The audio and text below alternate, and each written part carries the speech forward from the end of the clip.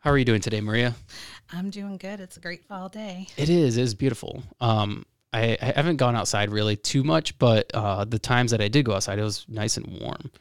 Yeah, Yeah. I'm driving over the colors. The fall colors are in full bloom in our area right now. Yeah. So, Yeah. Have you ever done the Michigan color drive? no, I No? haven't. Yeah, me neither. Everybody tells me that I should try it, but I haven't done it yet. Well, I guess you probably got to time it right and trying to get that one weekend where you can get it in, right? Yeah. Yeah. I had a coworker tell me that he was wanting to go a couple weekends ago, and I thought our colors down here were at peak. And he was like, yeah, they're not quite ready up there yet. Oh, well, I'm sure just being a little further north and south, it makes a difference. But Yeah. driving over from Oakland County today, it was pretty beautiful, pretty orange, pretty yellow. Yeah. Yeah. Yeah, it's awesome. And then obviously it's going to lead into crappy weather here soon. And then all the leaves fall and we're breaking. Yep. So we have a lot of things to talk about. I don't really know where to start. You sent me an email with all the information, which I tried finding that email today. I didn't have it anymore.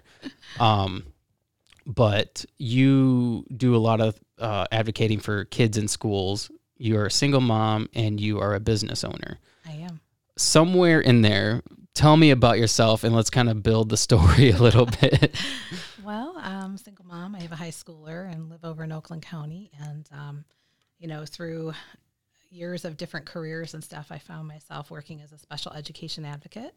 And if people don't know what that is, basically families with children that are either different learners or have any kind of special need, their parents hire me to fight with the school and make sure the laws are followed and that their children get the special education services and supports they need based on, what their specific diagnoses are and how it manifests. So I found myself doing this as a parent of a child who's also on an IEP, which is an individual education plan at school.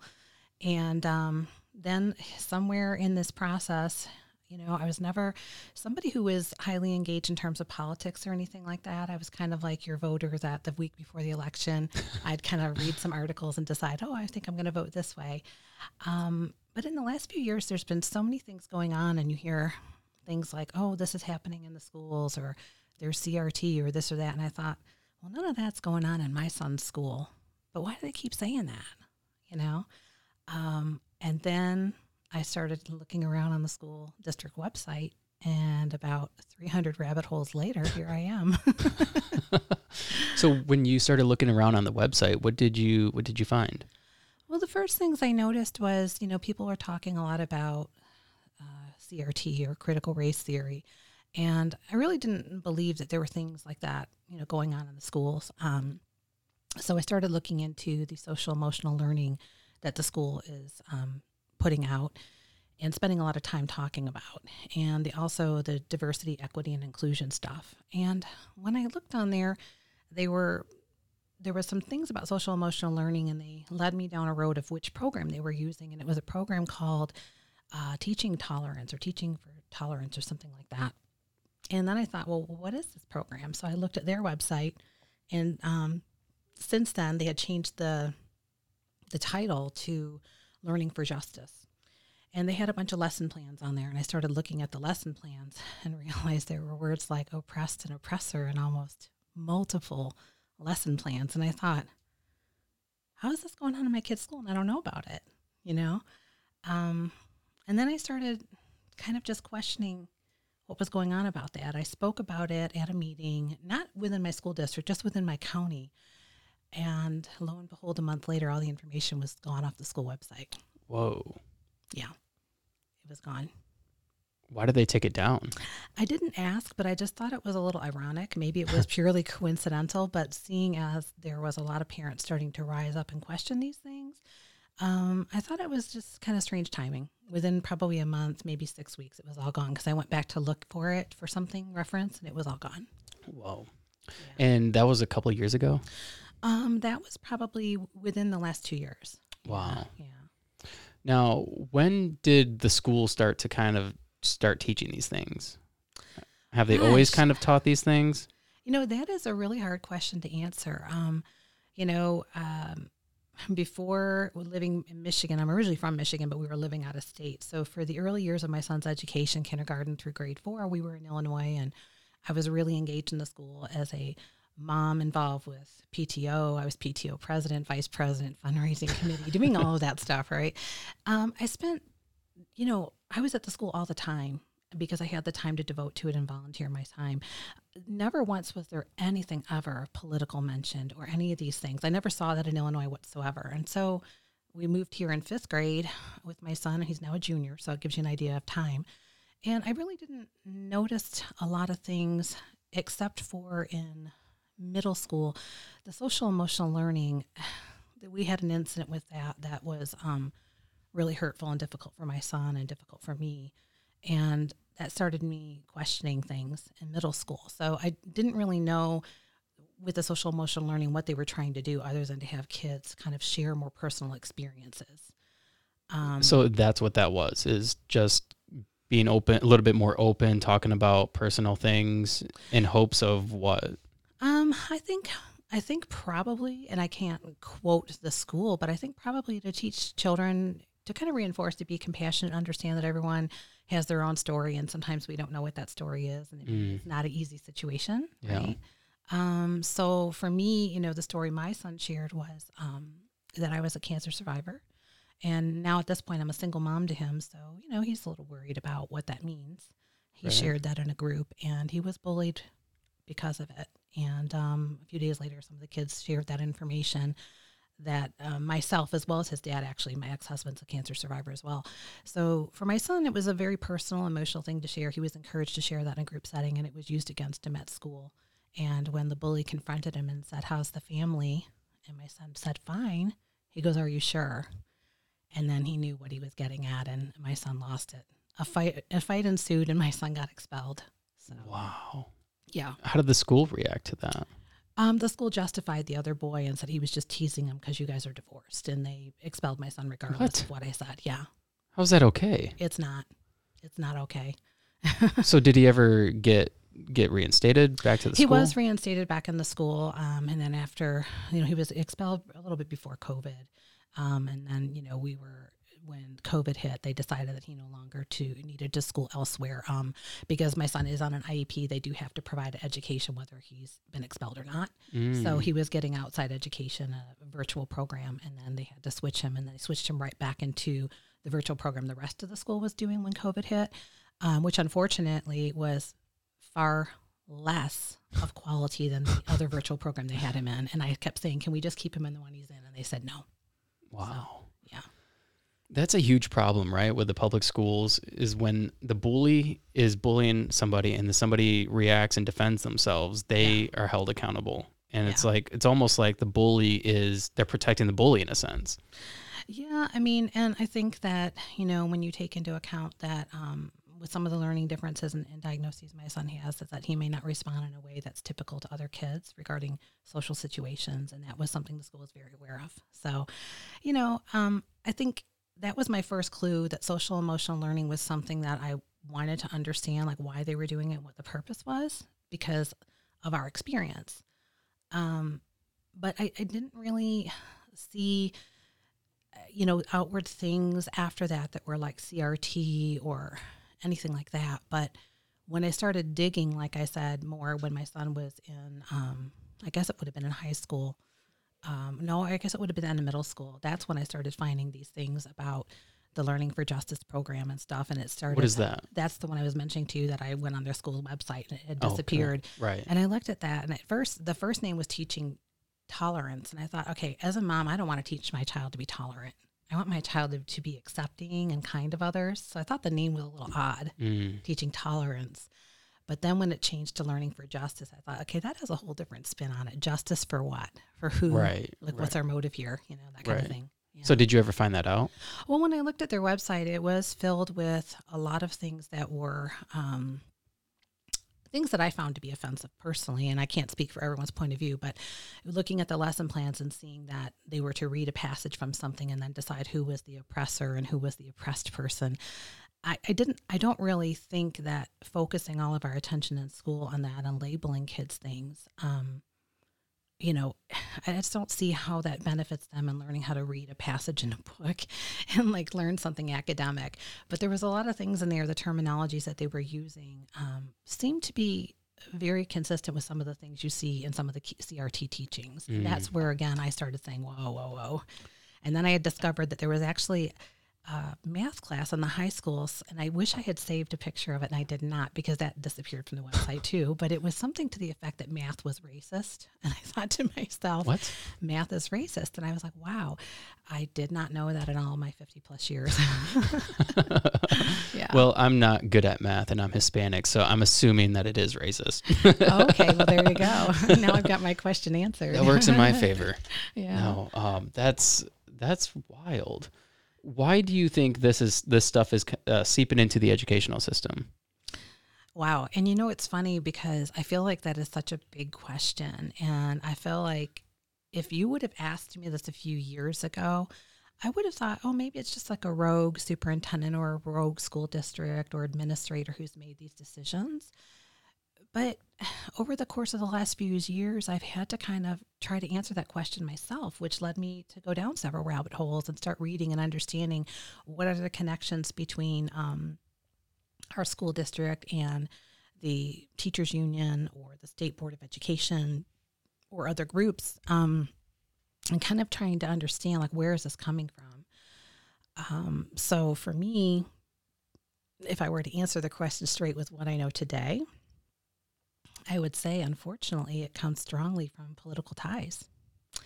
There is a lot of more liberal ideologies in these things. And, the teachers union is, if you were to ask me, an extension of the Democratic Party because they donate all their funds to the Democratic Party and they align very much with the Democrat views. And for the most part, they only support and endorse Democrat candidates for school boards. Yeah, that's a wild thing for me to kind of understand too, because I work at General Motors. So obviously we're UAW, and the thing is with the UAW is they're also part of the Democratic Party. Like they, no matter what, endorse the Democratic Party, and I'm like, why? Like, why do you like blindly just endorse this party? Like you don't know anything about these people. Well, yeah, and I think for voters, for parents and citizens, I think it's time people focus more on voting for what's important to them than for a party. Right. I can say for me as a mom, again, like I said, I was never anybody who was political and really identified with one party or spent a lot of time on top politics. I was probably very uneducated on politics. So if we had to have a conversation, I'd be like, ooh, gotta go, Yeah, that's me right now. And so, it's hard because, I'm in a relationship with someone, and for the first 3 years of our relationship, I don't think we ever discussed politics. Oh. So thank God we're on the same side that we discovered that. But, I think, it's time though that people look at the individual values that are important to them in their life and for their families, and to make those voting decisions based on that than an alliance to a party. Yeah. I don't think you're ever fully going to agree with one side or another, but I think you need to prioritize with what's most important. And as a mom, I can say that my son is definitely the most important thing, and I'll always vote in the direction that supports what I think is best for him. Always. I mean, that's the right answer, right? Yeah. Like, most people, I know so many people that will say, I vote Republican because I just can't agree with most of the Democratic ideas. But then there's people who vote Democrat because they just want to be a Democrat. Like they want to support that party no matter what. Right. And I think most people don't look at the individual like an individual. Like, okay, what do they stand for? What do I align my ideas with them? And it's a problem. We have these sides. It's like, if you're on this side, then you're this. If you're on this side, then you're that. It's very, very frustrating. Well, it is. And I think it's when you see the politics playing out in the school system, where I've always thought of the school as being a community, of a family, a community of people that, we all come from different backgrounds. We all have different values or different religion or cultural beliefs. And I've never thought of that as being any way that divided us. So I always look to the school community as like a family thing. You could lean on another mom if you needed help with something with your child, or had questions about the school, or forgot a field trip slip or something. Can you send it to me? But right now, when you're seeing the politics play out at the school level, it's really dividing these communities, and it's there's a lot of name calling going on that's really unjust. I mean, I've been called some pretty horrible names in this process. Are you labeled anything? I know, because I know that you run the what is it? It's a Liberty page. I can't remember the name. Yeah, I run Michigan Liberty Leaders. Yeah. So typically that name would be associated with like a right-wing ideology, Yeah, just because you have the word liberty in it. yeah, and that's sad because, when you think about for liberty and justice for all, you would think that liberty is something that all Americans would would align with. No, I've been definitely, been told that I'm far right or a bigot or different things. And, that's not who I am as a person at all. I think that people need to understand that there's a lot of noise going on right now. And really, at the end of the day, we have to get back to the basics, and especially when it comes to school, which is academic performance. And so if people want to say, because I don't support a particular thing going on in a school, they want to call me, label me a bigot or whatever. Okay, I'm there to advocate for academic performance for our children. And I don't care. Like at this point, I'm really over the name calling. Like I know who I stand for. I'm right with God. And I know what I'm trying to do for children in the state of Michigan and my county and in the communities. And it's really, in my heart, it's the best for kids. Well, I mean, it's all intent too. So like your intent is to help children, to help people get the best education that you believe that they should be getting. And when you have people who just want to call you names, they're just dismissing you. It's just an easy way to dismiss what you're doing and who you are. Well, and really the motivation, behind what we're doing and the things that we're saying. When we look at the state of Michigan, in the last couple of years, since the 2018-19 school year till last year, because I don't think they have this year's student counts in, Michigan lost 65,000 students in public schools. Whoa. And, I know that COVID is a complex thing. There could be a lot of reasons why parents pulled their children out. But I think we can all agree that as parents, we made those decisions because they felt they were best for our kids, right? But then, we only lost 65,000. There's a lot of parents like me that didn't have another choice. I'm a single mom. My child gets some special services at school. So there really wasn't an alternative place for me to feel comfortable or have an option to place my son. So there was a lot of other families like myself, or whatever their circumstances were, that didn't have the opportunity or choice or ability to pull their child from school. So the education since then, when you look at the Michigan education as a whole, the recent literacy numbers came out, and in Michigan, we have abysmal literacy rates. Our children in third grade only like 30-something% of those children are proficient as far as reading. I don't know how as a state we can be okay with that. 30% of the children. And then that's across the board. But then when you start looking into other situations, you could look in a community where children maybe have a less marginalized or more marginalized situation, and the literacy rates are even worse, like in Detroit and Flint and some of those areas that are maybe more economically challenged. And so, we know that it's less than 10%. Wow. And, education should be the foundation, right, of a person's life. Yeah. With education, that gives you those opportunities and lends you to the opportunities that you're going to have to grow up to be an independent person, to be able to take care of yourself, take care of your family, and pursue the things that you need to, career-wise or whatever. I mean, I don't know how you can be successful in life without getting that foundation of education. So I feel like the state right now is failing a great majority of our kids. Yeah. I have two young ones in school, and my daughter, she started school as a kindergarten during COVID when they were home.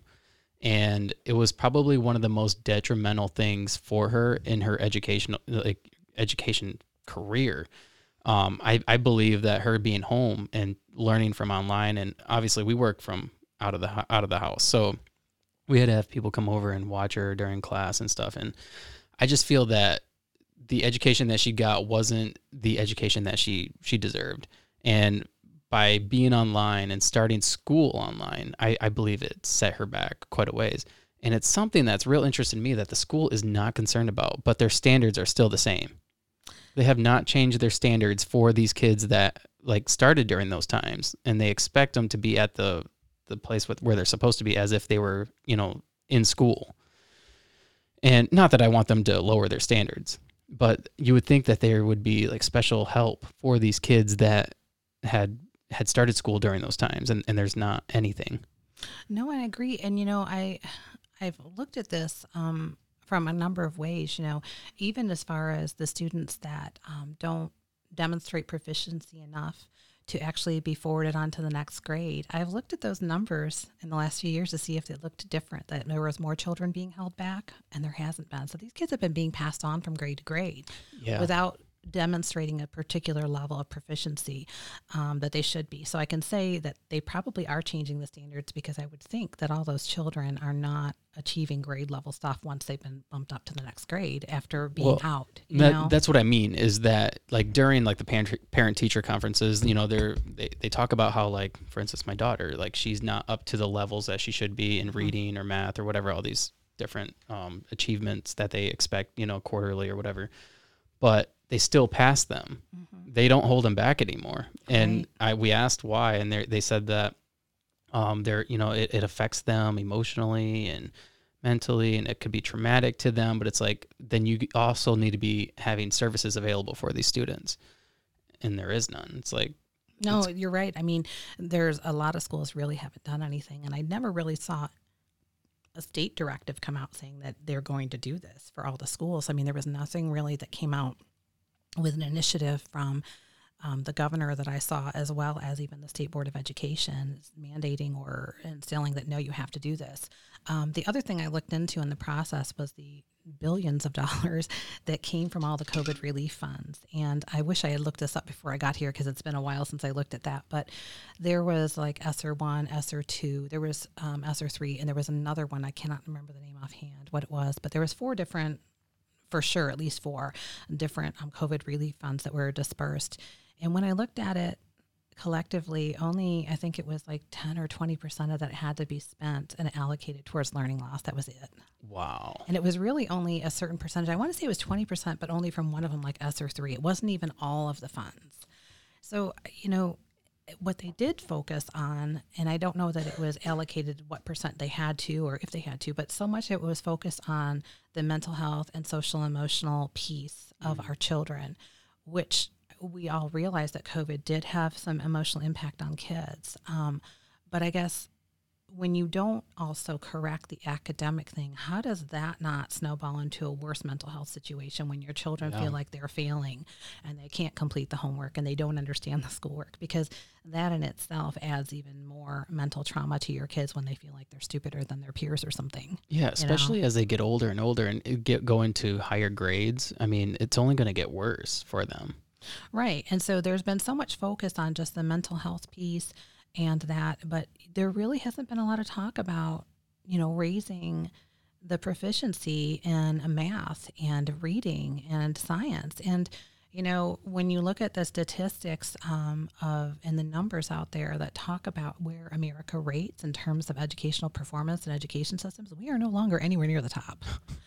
And as the state of Michigan, we have some very abysmal ratings compared to other states in the U.S. We are towards the bottom third in almost everything. So, right now, for those of us that are looking into this next election, and you never really think about all the education as being a big piece of the election, at least I never did before. No. But I think right now it's at the forefront, and you see here a lot more things in the news talking about the educational issues and concerns by parents, and also the lack of appropriate academic performance in our state. So really, I would like to see there be more emphasis on that, because this is setting up the whole next generation for their success, their independence, and what they can achieve in life, whether they go to college or go to a trade school or whether they become a young entrepreneur. If you don't have that foundation of education, how are you going to achieve any of that? Yeah. Yeah, I actually recently just started a business, and I was telling my wife, I'm like, why don't they teach this in school?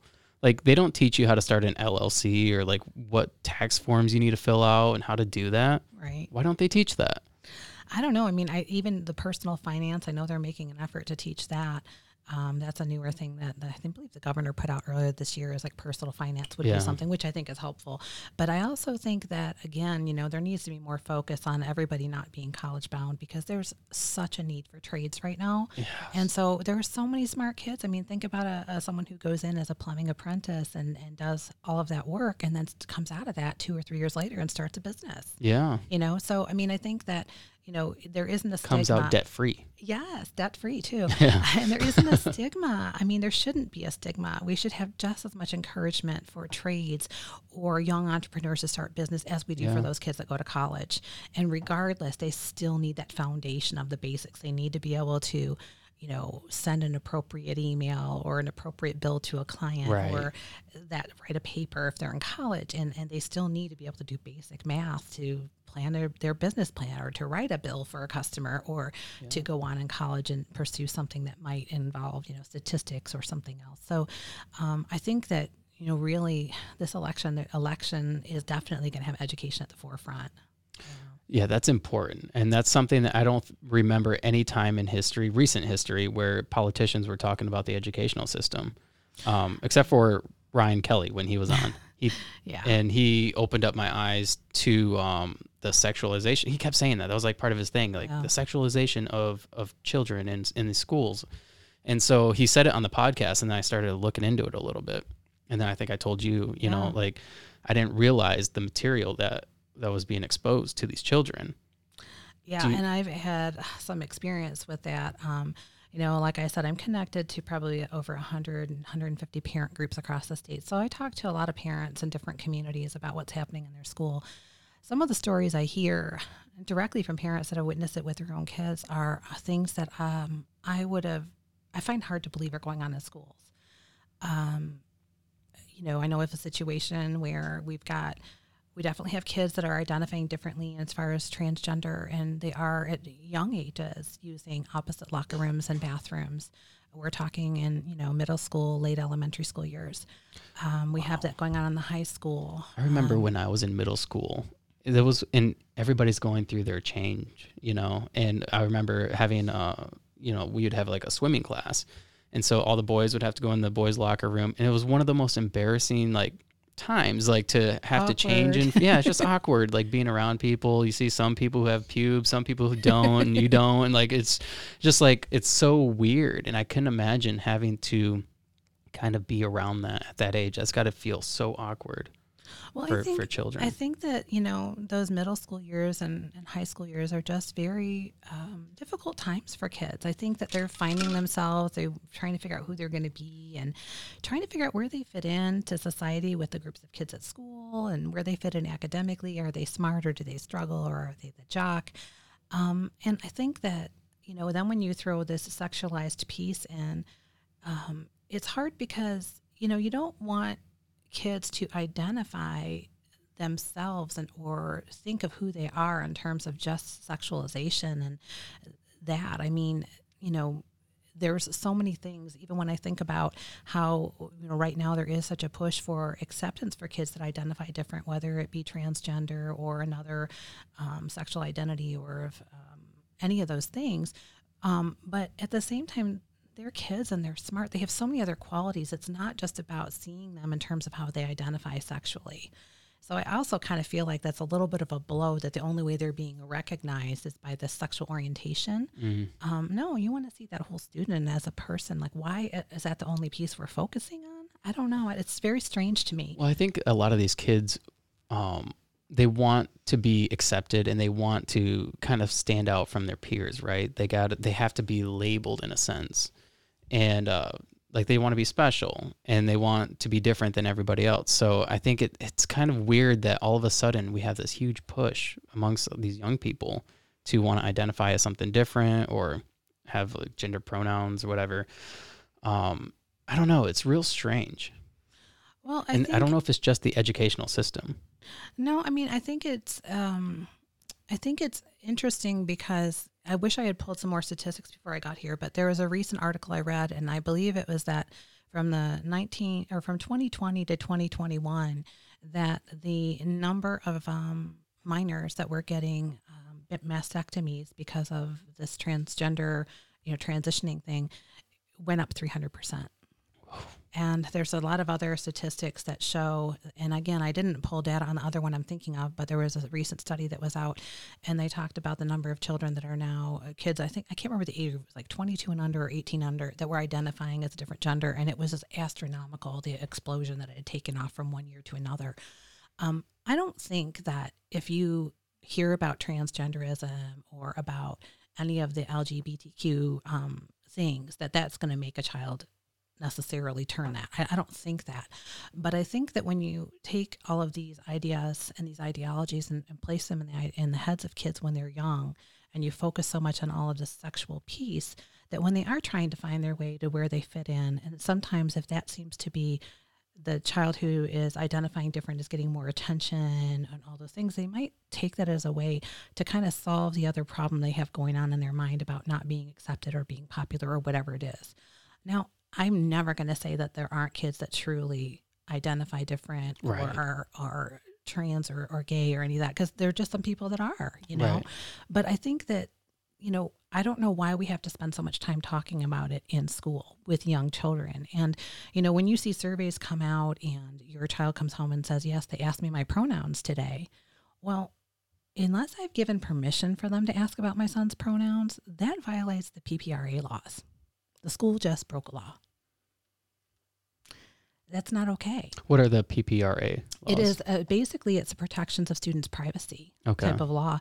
So you can file complaints on that, and you can go online. That would fall under the same thing, like where they ask if they can take pictures and post them in. I don't know if it falls under the same thing. I don't think it exactly is the same thing, because it's all about the questions that they ask, and they can't ask about political affiliations. They can't ask about sexual things. They can't. There's a whole list, and there is a website. So if you Google like PPRA laws, student protection, it'll come up. And if a majority of our students have already been violated because teachers and schools are asking this without parental permission. So you can file a complaint and they will investigate it. What happens if you file a complaint? Can you sue the school? I don't think it's a lawsuit thing, but I think that at this point, you're filing a complaint, it would be investigated, and then at that school, at that point, once it's investigated, the school would be reprimanded and told, hey, look, you can't do this, it breaks the law. Oh, okay. I don't think it's really like, a lawsuit or anything like that. But, right. But yeah, so that is definitely a violation. And also in the state of Michigan, we're under a unique situation. We are one of the states that has opt-out for any of the sexual education stuff. So here's the question. Where does sexual education and sex education stop? Because you have all of these discussions about different pronouns, different types of sexual identities, and a lot of the different issues. So where does it stop when you're talking about teaching kids about sex? Because there are state standards for teaching sex education. It's focusing on abstinence and protection and sexually transmitted diseases. But where does that spill over into asking and talking about a lot of these other topics throughout multiple classes in school? I can tell you right now, there's an organization called, it's called the GSI, the Great Schools Initiative, I think it is. And they've put together an opt-out form that encompasses, we're opting our kids out of sex education, and we've defined what sex education is in that document. They've defined it, and it talks a lot about talking about genders and IDs, ideologies, and any of the different topics. I can tell you, I submitted it to my school, and they're ignoring me. They said, oh, well, your son doesn't have sex ed until next semester, so we can talk about it and you can opt him out then. And then my response was, did you not read the 4-page document I sent you? It's like no gender ID, no pronoun talk, no trans this, no that. Like, he doesn't need to get that at school. We've had those conversations at home. We talk openly about it at home. We are accepting people of others. He doesn't need you discussing this at school. So I'm opting him out of all of that. And if you ask my son's pronouns one more time, I'm filing a PPR complaint against you. And it's been 3 weeks. I've gotten no response. Wow. So, yeah. But I definitely encourage people to look up the GSI, the Great Schools Initiative, because there are some opt-out forms they put together. It was put together by a lawyer. And I think parents, if they are not comfortable with these things, they should go ahead and exercise that parental right to their school on behalf of their kids. Where can you find this form? It's online. It's the Great Schools Initiative. They have a website. Great school. Sorry, And I I'm don't gonna write this remember if it's down. a .org or a .com offhand, but I know some people that are working closely with that organization that have helped develop this form. And Okay. it sounds like something that parents can kind of do to start the dialogue with their school and see, where that goes. And what ages or what grades are they teaching this stuff or asking these things? Wow. Okay. That's a big one. It's hard to say because the schools are not being transparent. And it's almost like they don't want parents to know what's going on. So if they keep it on the down low, we don't know. So and they just keep sliding it in. is it implemented into the curriculum? Yes, it is.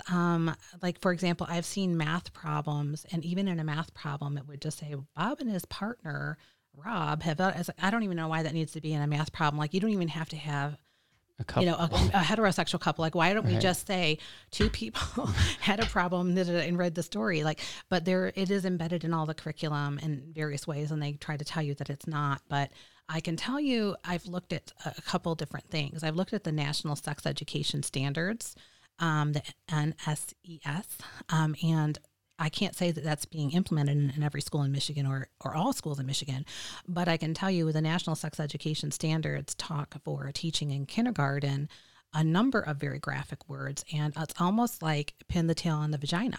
I mean, they literally have sticky notes with different anatomical body parts of females' genitalia and anatomy, and they have the kids with the sticky note.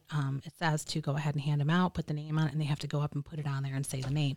Kindergarten? In kindergarten to first grade, and that's what the National Sex Education Standards talk about. And the words are vulva, vagina, anus. I mean, all kinds of things, and clitoris. I mean, I don't know what I would do as a mom if my 5-year-old came home talking about those things.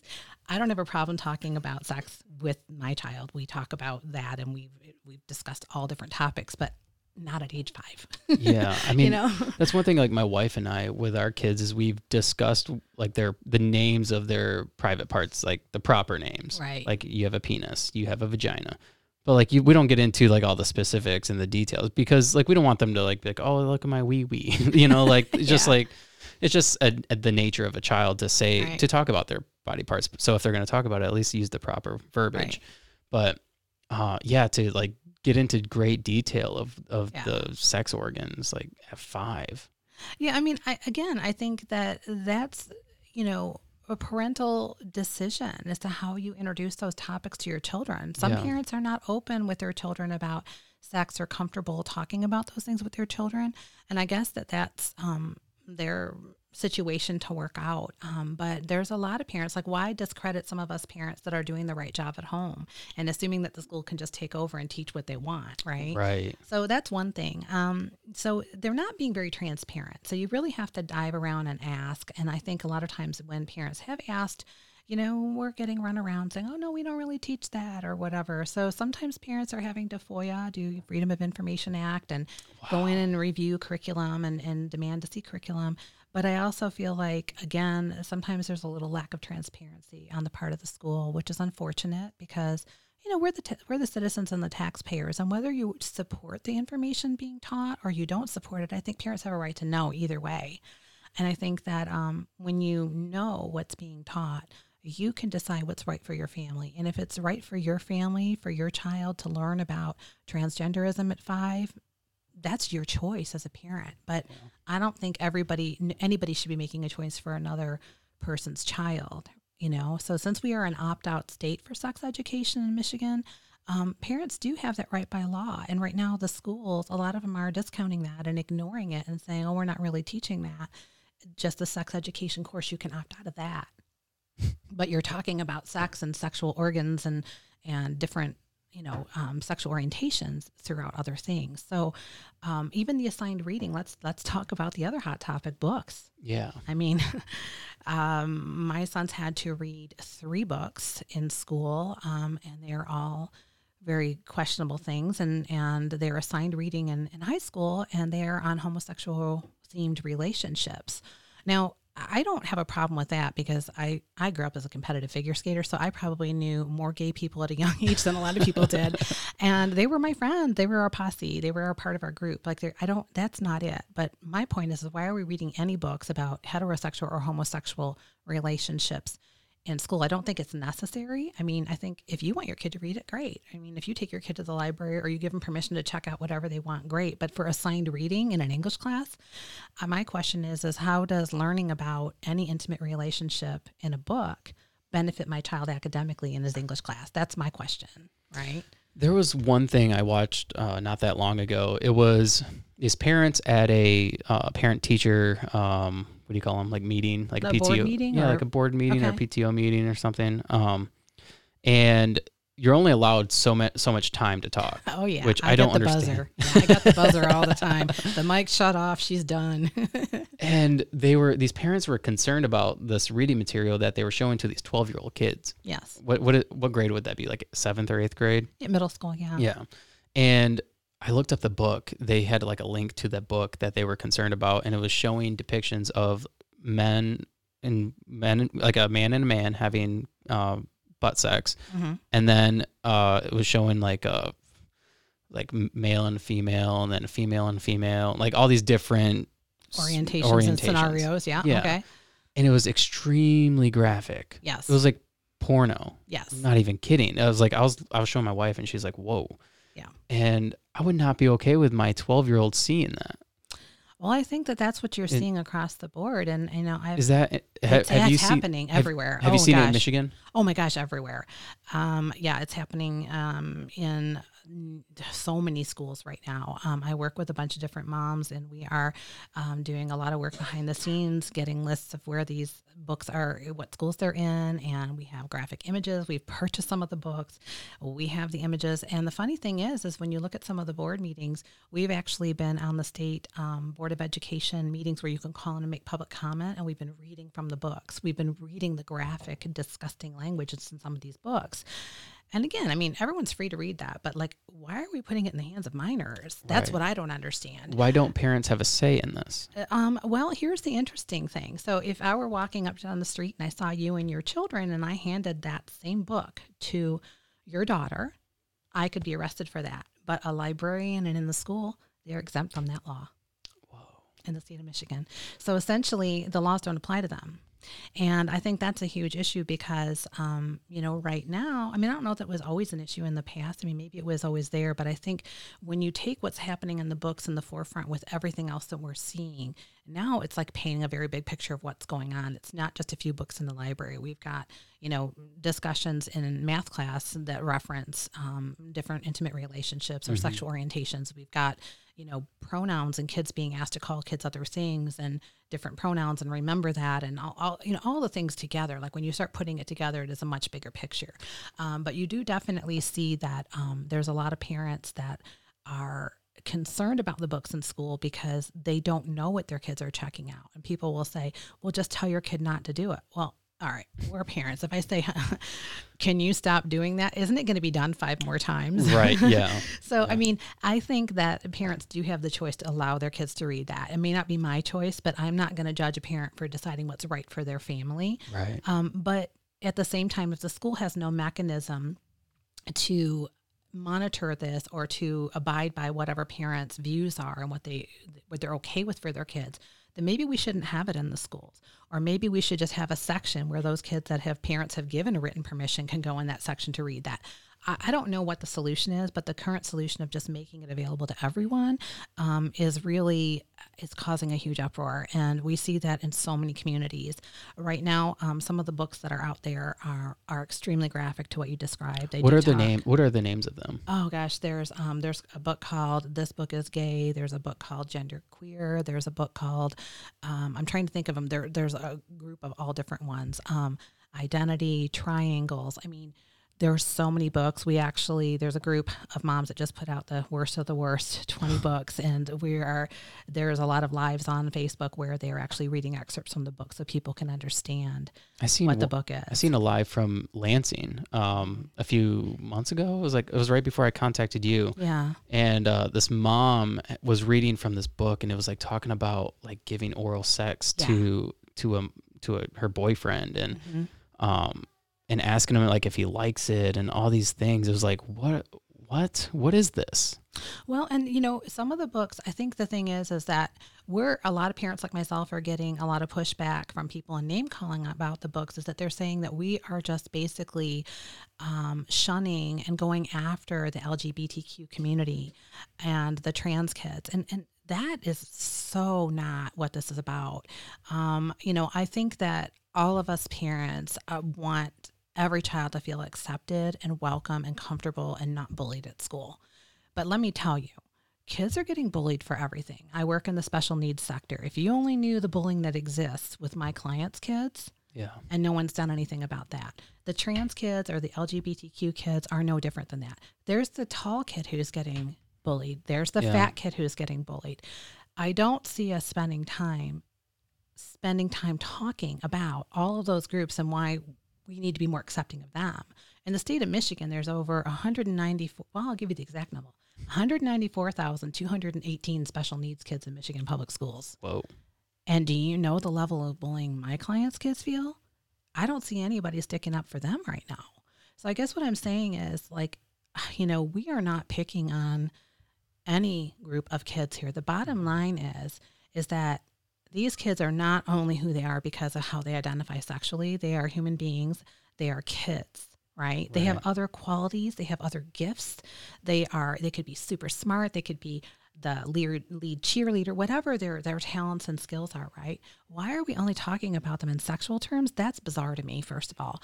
And second of all, we just have these books and things. It's about sex, period. I don't care what kind of sex it is, whether it's heterosexual, homosexual.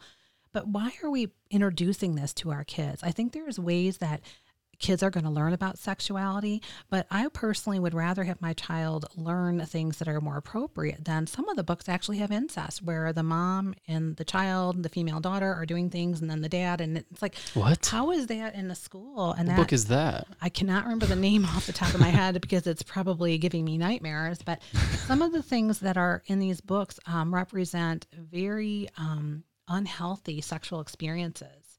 So when we see that there's an adult male cousin basically raping a young male cousin, now that does go on in real life, and there is a child who's going to identify with that, unfortunately. That could be his life and his experience.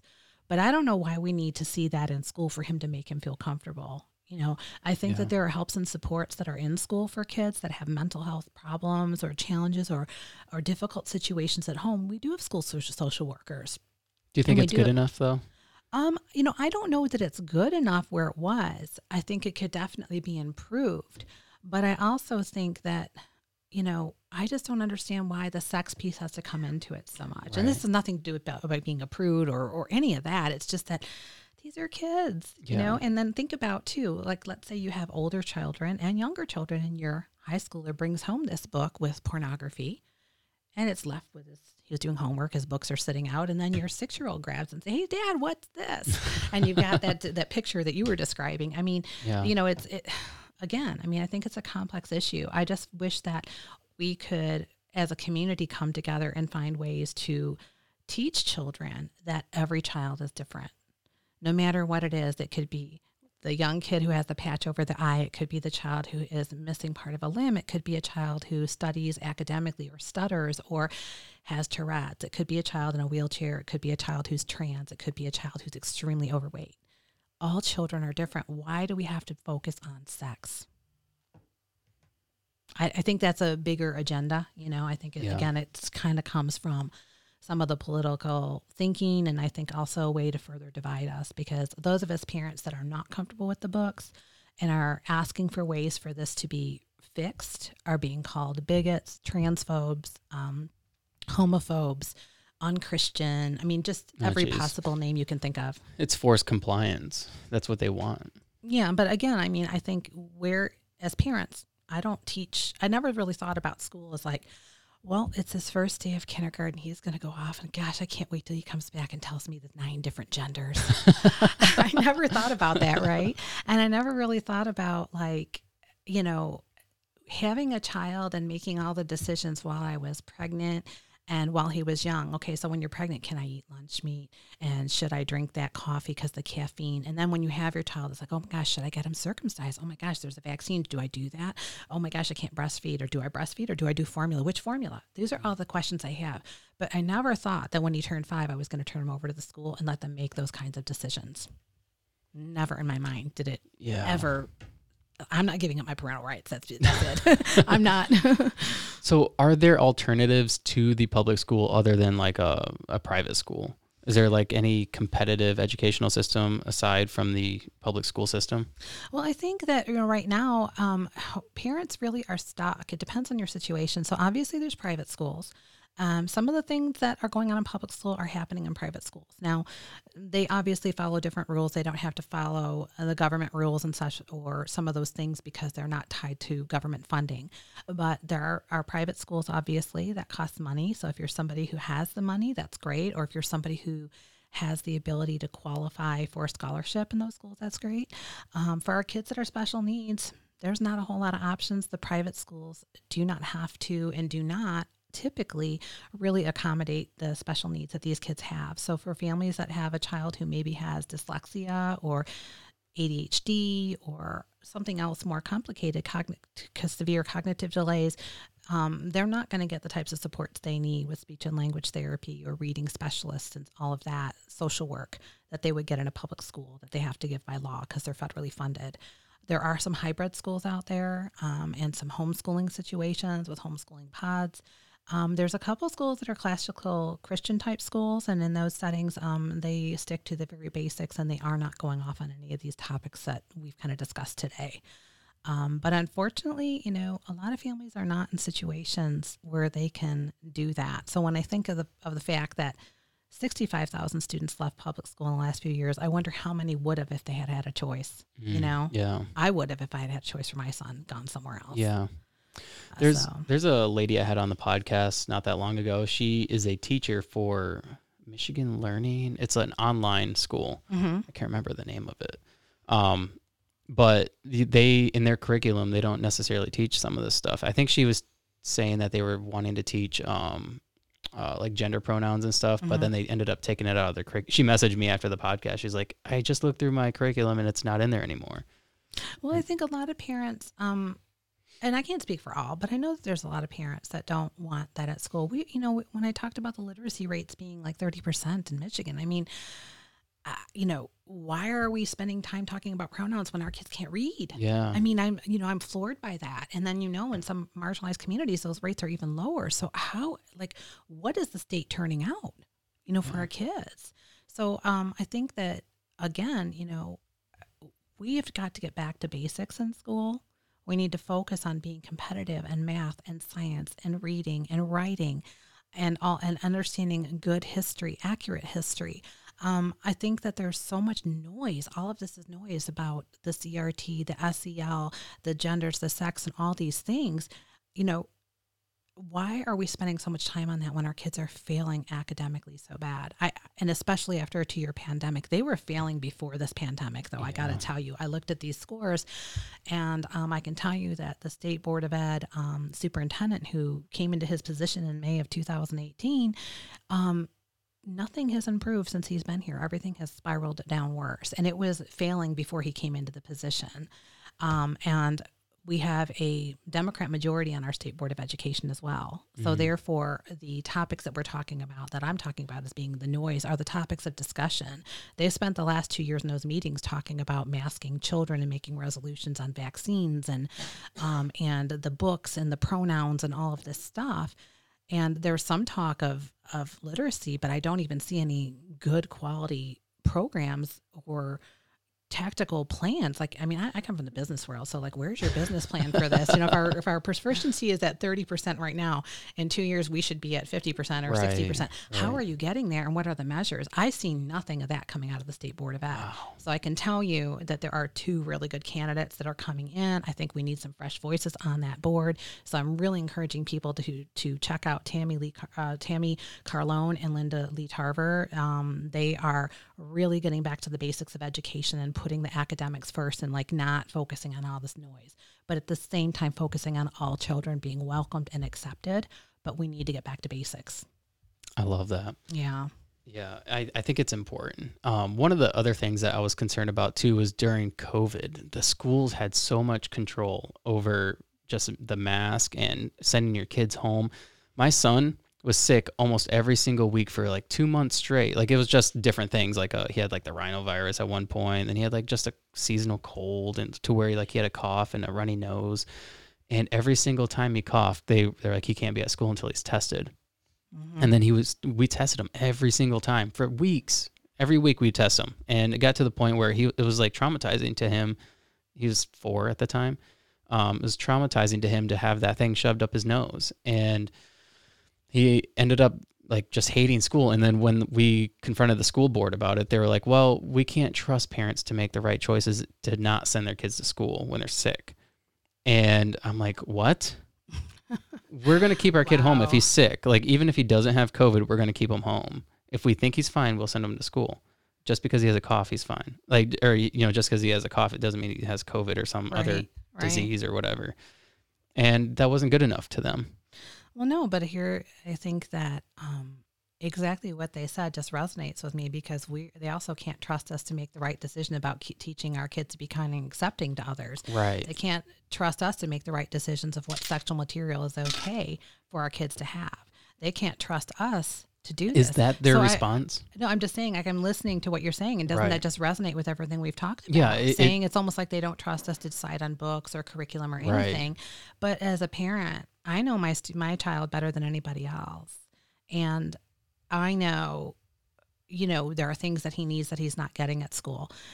I guess I'm just floored at the fact that the school feels the need or the abuse of power they're taking to basically say, we're going to override you as a parent, and we're going to tell you your kid might have COVID, so he's home. I mean, just like with the books, no, we're going to tell you that this is good for your kids to read. Right. I mean, to me, it's, are we losing kind of our ability? People are saying, oh, you're throwing around that term parental rights too much and whatever. No. I decided to have this child. I carried this child 9 months. I gave birth to this child. I have been in his life every single day since he was conceived. Why now do I not have a right to decide what's right for him? Right. What I'm doing isn't hurting anyone. If I say my kid doesn't need to read that book, how does that hurt somebody? If you're going to tell me that reading a book about a rape scene between an older man and a younger boy is hurting somebody, that my kid's not reading that, then okay, explain to me how. Well, and not to mention because so many people are religious, mm-hmm. and a lot of religions are not that progressive. Mm-hmm. They don't talk about sex, even just like heterosexual sex, right? Let alone like gay sex and trans sex or whatever it is. So to force somebody who would be religious to have to learn something like that is like obscene. Well, I think the hard part too is that as parents, depending on your cultural or religious values and beliefs, you're instilling that in your children from a young age, whether it be going to a mosque or taking them to church or taking them to a religious class every week or your Hebrew class. I mean, whatever your faith and your values encompass. And what's hard is it seems as though the school is putting a different set of values on our kids, and they may not align with what the parents believe at home. And that's where the conflict's coming in, is like, where does the line get drawn? I think that's the big question. And I feel like right now, because parents are questioning that and saying, whoa, you're in my domain here when it comes to values on my kids. And the school is saying, no, we have a right to do this. Well, where is that coming from? When did it change? Honestly, when did they get that right? I don't know. I guess for me, I noticed a lot of the things starting to happen in middle school, like I said, with the social emotional learning and that. I'm not sure. I don't really know, but I feel like, there's a lot of bigger picture. When I started going down 50 rabbit holes, which turned into 300 rabbit holes, I started doing a lot of public speaking on what I found. And I did send you the slide deck, and it's crazy. Some of the things I found, I thought to myself, I can't believe they're doing this to our kids. And it's right out there if you look for it. It's not stuff that I made up. In fact, I knew that in doing my public speaking that people were going to say, oh, she's a big liar and she's just making stuff up. So I actually provide the slides, and I provide a resource guide. So you go on slide number 50 and it says she's talking about this. You go to the resource guide on slide number 50, and there's a link to every article I use to write that slide. Yeah, you sent that to me, and I was like, Right. whoa, like this lady knows her shit. Well, because I know that I'm being challenged for what I'm Right. saying. And this is not, I don't really, honestly, I don't care how people choose to vote, whether they're blue, red, or what. I don't really care how people vote. This is about being transparent with what's happening and making parents aware so they can make the right decisions for their children and their family. And that's what it comes down to. You can like the information.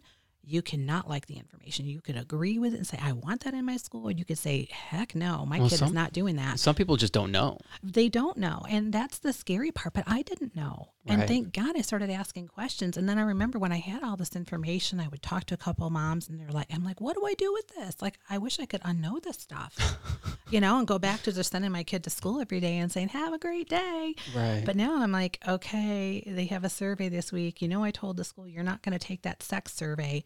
And I pick my son up and say, did they give you the survey today? And he's like, no. I pick him up the next day. Did they give the survey today? Yeah. I go, did they give it to you? Yes. And I'm like, I wrote the letter telling them you couldn't have it. And he goes, but Mom, I didn't take it. And I'm like, that's my boy. I guess, again, these are tough questions. I think that one of the things that I uncovered, and I don't know if you looked at that slide, but there was one thing I looked at a few things. There was a lot of stuff there. Well, I know, but there was one page that was like a handout, and it showed the social emotional learning, and it showed social emotional learning in the middle, and then it had every organization all around it that was supporting some of these things.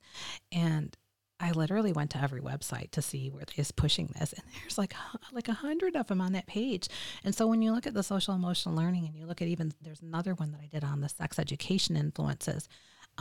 And a lot of this is coming down from not just our local school boards, but it's coming at a state level, a country level, and a global level. So you do have a huge organizations that do want to see change. And one of the things that struck me the most when I was reading about this is when I was reading about the social emotional learning and all of those things, it said that the whole reason they're doing this is to pretty much transform the next generation to be employable in an equitable world. And I thought to myself, wait a minute, I'm sending my kid to get an education. Like, I need him to learn math and science and English. Yeah. Like, he's not transforming the next generation. He doesn't need to be transformed. He needs math and English, Yeah. But when you start diving into some of these large organizations, even up as high as the CDC, you look at UNESCO, you look at the World Economic Forum, World Health Organization, they're all playing a role in this. And that to me is frightening because that's a global level. That's not just your local school board. You know what I mean? Yeah. So it is a much bigger picture. And I know it sounds crazy, but that's where all of these paths led me when I was doing research. And then it's funny because I did all this research, and I happened to see a movie, and it was a movie you could stream because clearly it's about all this, and they don't have that on regular TV. And it was called The Mind Polluters. And I thought, all right, I'm going to spend the $25 and I'm going to see what this is all about. And oh my gosh, I watched the movie and I was like, this is my presentation. I'm really not crazy. Somebody else studied the same stuff and came up with the same answers. And almost everything I'd been studying and uncovering was in this movie. Wow. And so I was like, I felt validated. I knew I wasn't crazy, right? But I felt validated in knowing that somebody else was as crazy as I was, went down the rabbit holes. That's what I was wondering. Yeah. Is there other people that are maybe in other states that are doing exactly what you're doing? Yeah, there is a loud voice across the U.S. from parents. And it's sad to say it's mostly moms. There are some dads doing it, but I'd love to see more dads get involved because, some of us moms have been doing this for a couple of years and we're getting a little tired. But so when you're doing this, what does it all entail? I mean, obviously you're fighting the school system. So what does that look like?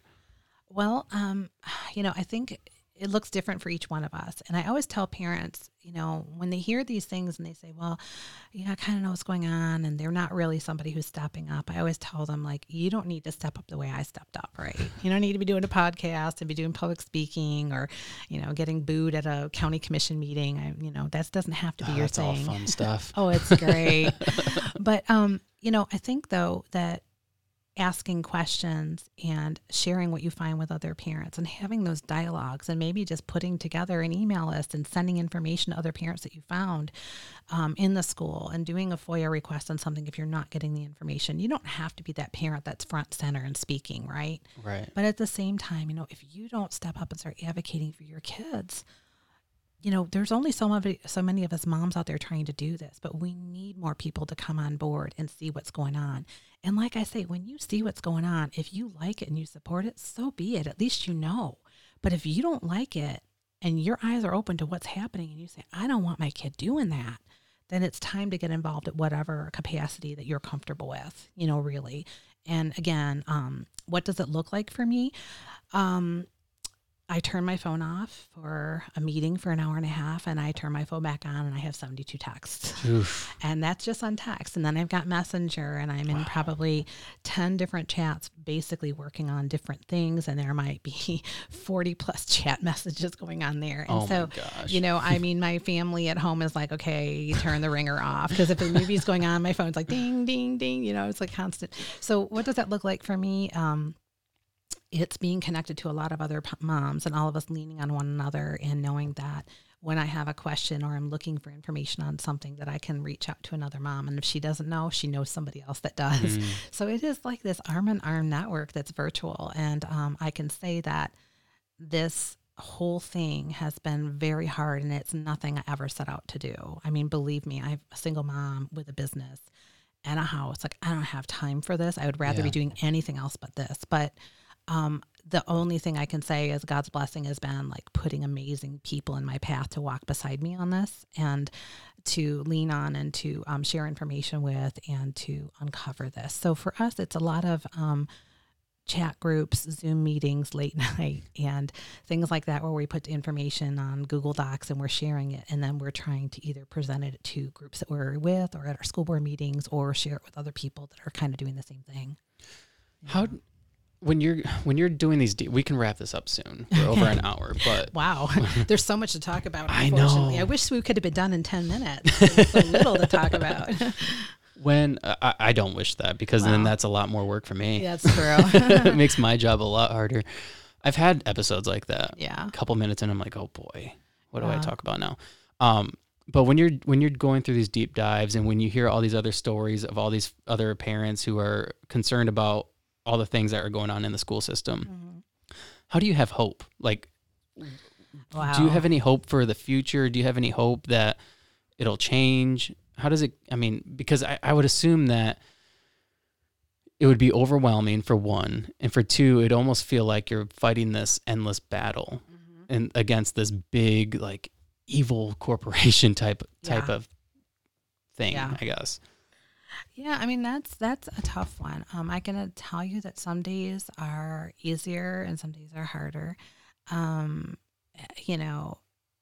It's I think that for me, the hope comes from the other parents that I'm doing this with, because on the day where I'm feeling defeated, somebody might have a small victory and they share that, and it makes me realize that something we've done is making a difference.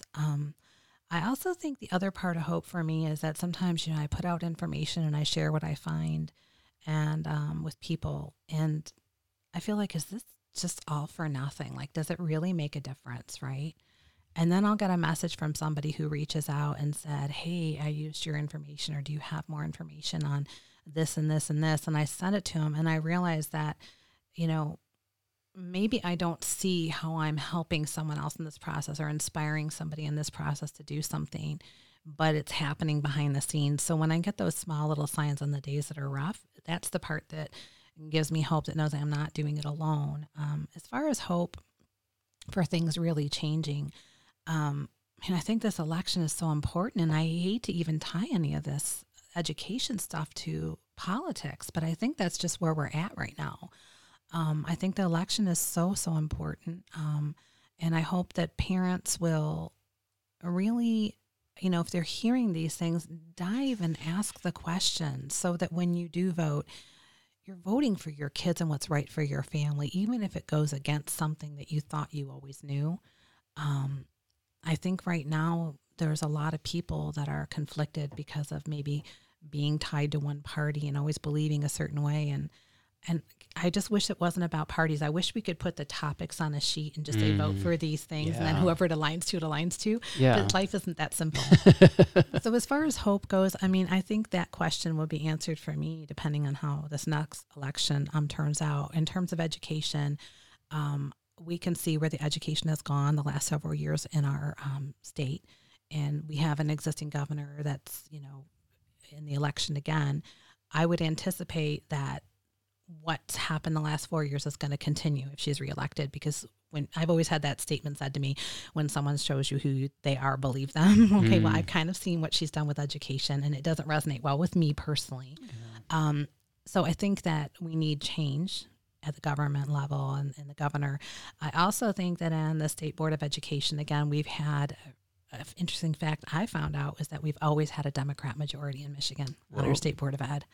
Why is that? Is it because of the unions? They push certain candidates? You know, it's funny. I wish I could really answer that because I've not ever been in the politics thing very long. So, but I'm surprised that it's always been a Democrat majority. And I guess, when I look at that again, and I'm just saying like, well, what they're doing now isn't working. So if we keep doing what they're doing, isn't that the definition of insanity if we're expecting a different result? Right. So for me, I think it is about change at this point. I'd like there to be a more balanced Board of Ed. I think that having people on both sides to express different points of view is important. Like, you have to have devil's advocate, right? Yeah. But I think that just having, what I've witnessed in watching the State Board of Ed meetings is literally, the only word I can say is disgusting.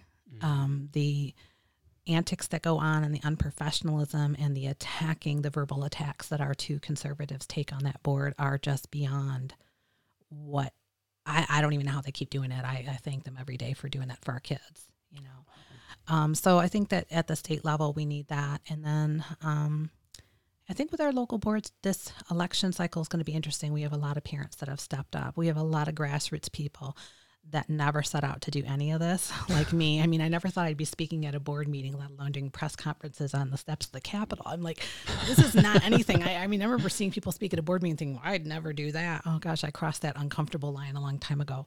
But now we have a lot of parents stepping up at the local level, and even parents stepping up at county commission levels. And so I think I don't know. I mean, I'm hopeful that our election's going to make some change and that we can get people in there with more balanced points of views and putting children in a priority in a different way. So, I mean, right now, I don't know how I'm going to feel after the election. I keep saying, do I need to be sedated on the election night and take a day off the day after like I'm going to be hungover? I'm not sure.